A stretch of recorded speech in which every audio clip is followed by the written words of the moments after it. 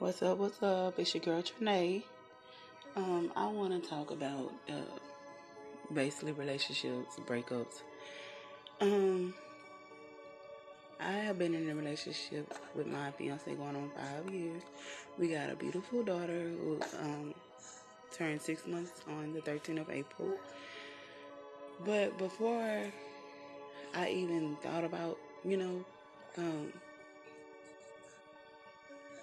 before he was even thought of, I was, um, I had many breakups with guys. It was either that person wasn't good for me, or I figured that person was cheating because of my past. And I know always holding on to your past about somebody, breaking your heart. You're scared to end up being with someone because you feel like that person's gonna be the same way. That's not always true. And I dated one of my friends that I knew for a long time.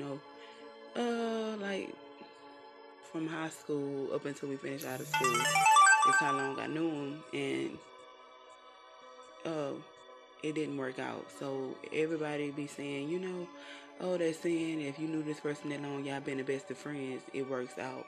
Not necessarily because, it didn't work out with me, but it doesn't work for everybody. But relationships is easy to get in, but once you start falling for that person, it's hard to get out of.